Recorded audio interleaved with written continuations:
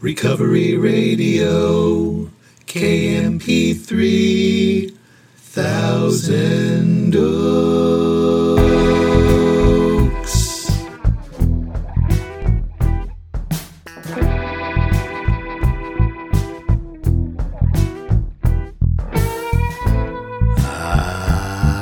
Yes.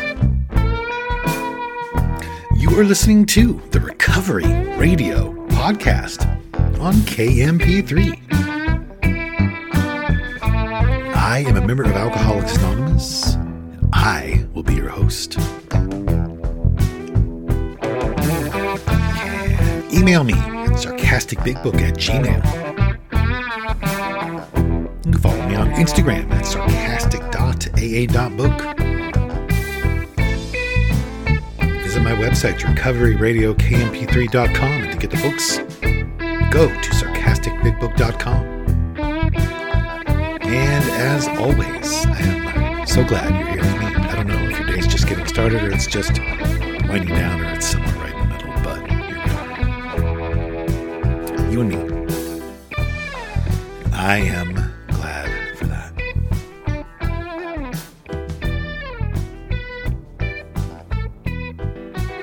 I am grateful I have no desire to drink today.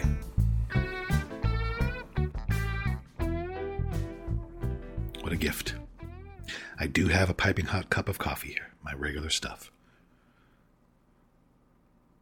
Trader Joe's French roast, Don Francisco's hazelnut, mixed all together.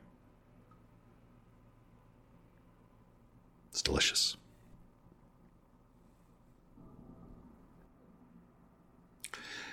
I want to share with you one of the tools that's in the big book, to my understanding.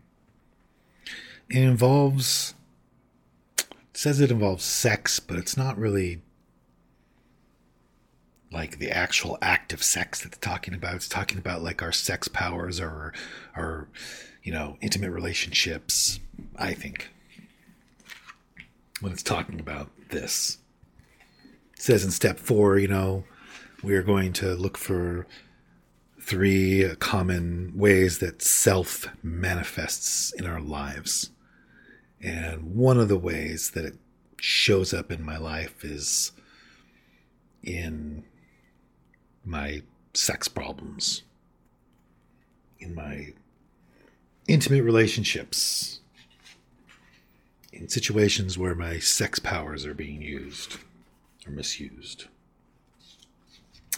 So, I want to read something because I'm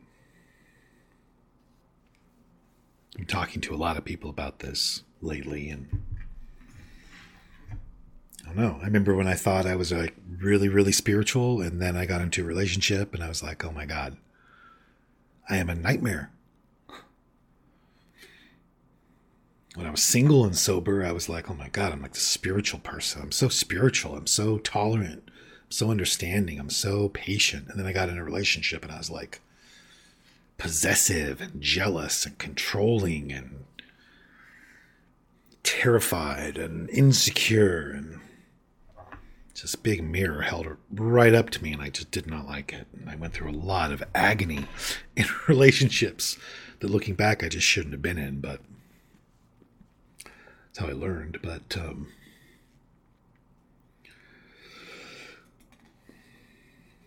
going to share with you what it says about this. Page 70, second full paragraph, talking about our, sex life moving forward, or we earnestly pray for the right ideal, for guidance in each questionable situation, for sanity, and for the strength to do the right thing. If sex is very troublesome, we throw ourselves the harder into helping others.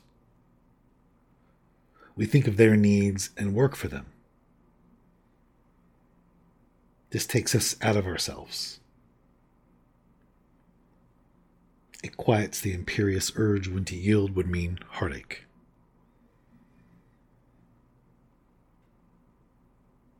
In other words, if like you're having like a bunch of relationship problems, this is saying, okay, pray for the right ideal, pray for guidance in this situation, for the strength to do the right thing. Because on the page before, on page 69, last full paragraph, says, whatever our ideal turns out to be, we must be willing to grow toward it. We must be willing to make amends where we have done harm, provided that we do not bring about still more harm in so doing. In other words, we treat sex as we would any other problem. In other words, this is how we treat our problems. In meditation, we ask God what we should do about each specific matter. The right answer will come if we want it.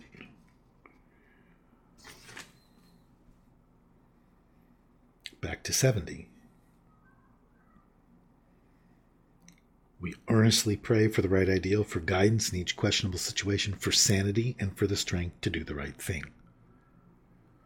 If sex is very troublesome, we throw ourselves the harder into helping others. We think of their needs and work for them. And I just... because of how I have that section categorized in my mind, I don't think they're talking about the act of sex. They're talking about relationships that somehow involve that or those powers or whatever. When I had gone through the hardest parts of my whole life concerning relationships, I did an inventory, quickly read it to somebody, and then I went and tried to help people.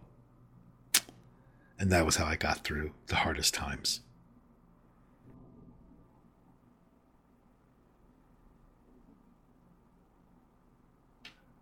And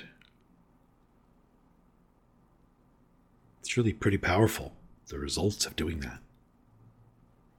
I always think that I'm going to solve my problems by thinking about them and talking about them endlessly. And, thinking about them and talking about them doesn't, and just doing that over and over again just doesn't, always used to just exacerbate it.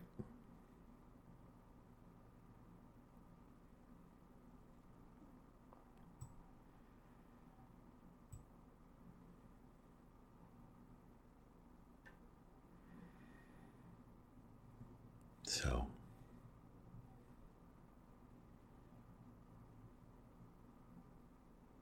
getting out of self thing is so fascinating because it's so counterintuitive. It's so the opposite of what you think is going to help or work. It has to be more complicated. The solution has to be more complicated. I want to tell myself the solution is it's not as simple as pivoting and thinking about someone else. Can't be as simple as do whatever you're capable of doing, ask God for the right thought or action,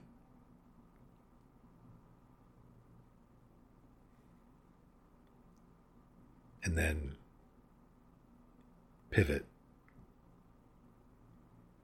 Turn your attention to someone you can help. It can't be that simple because this is a really, my problem's really serious. You don't understand, like, we're fighting a lot, or you don't understand, like, it's just, they're not seeing it the way they should see it, or you don't understand, it's like, it's complicated.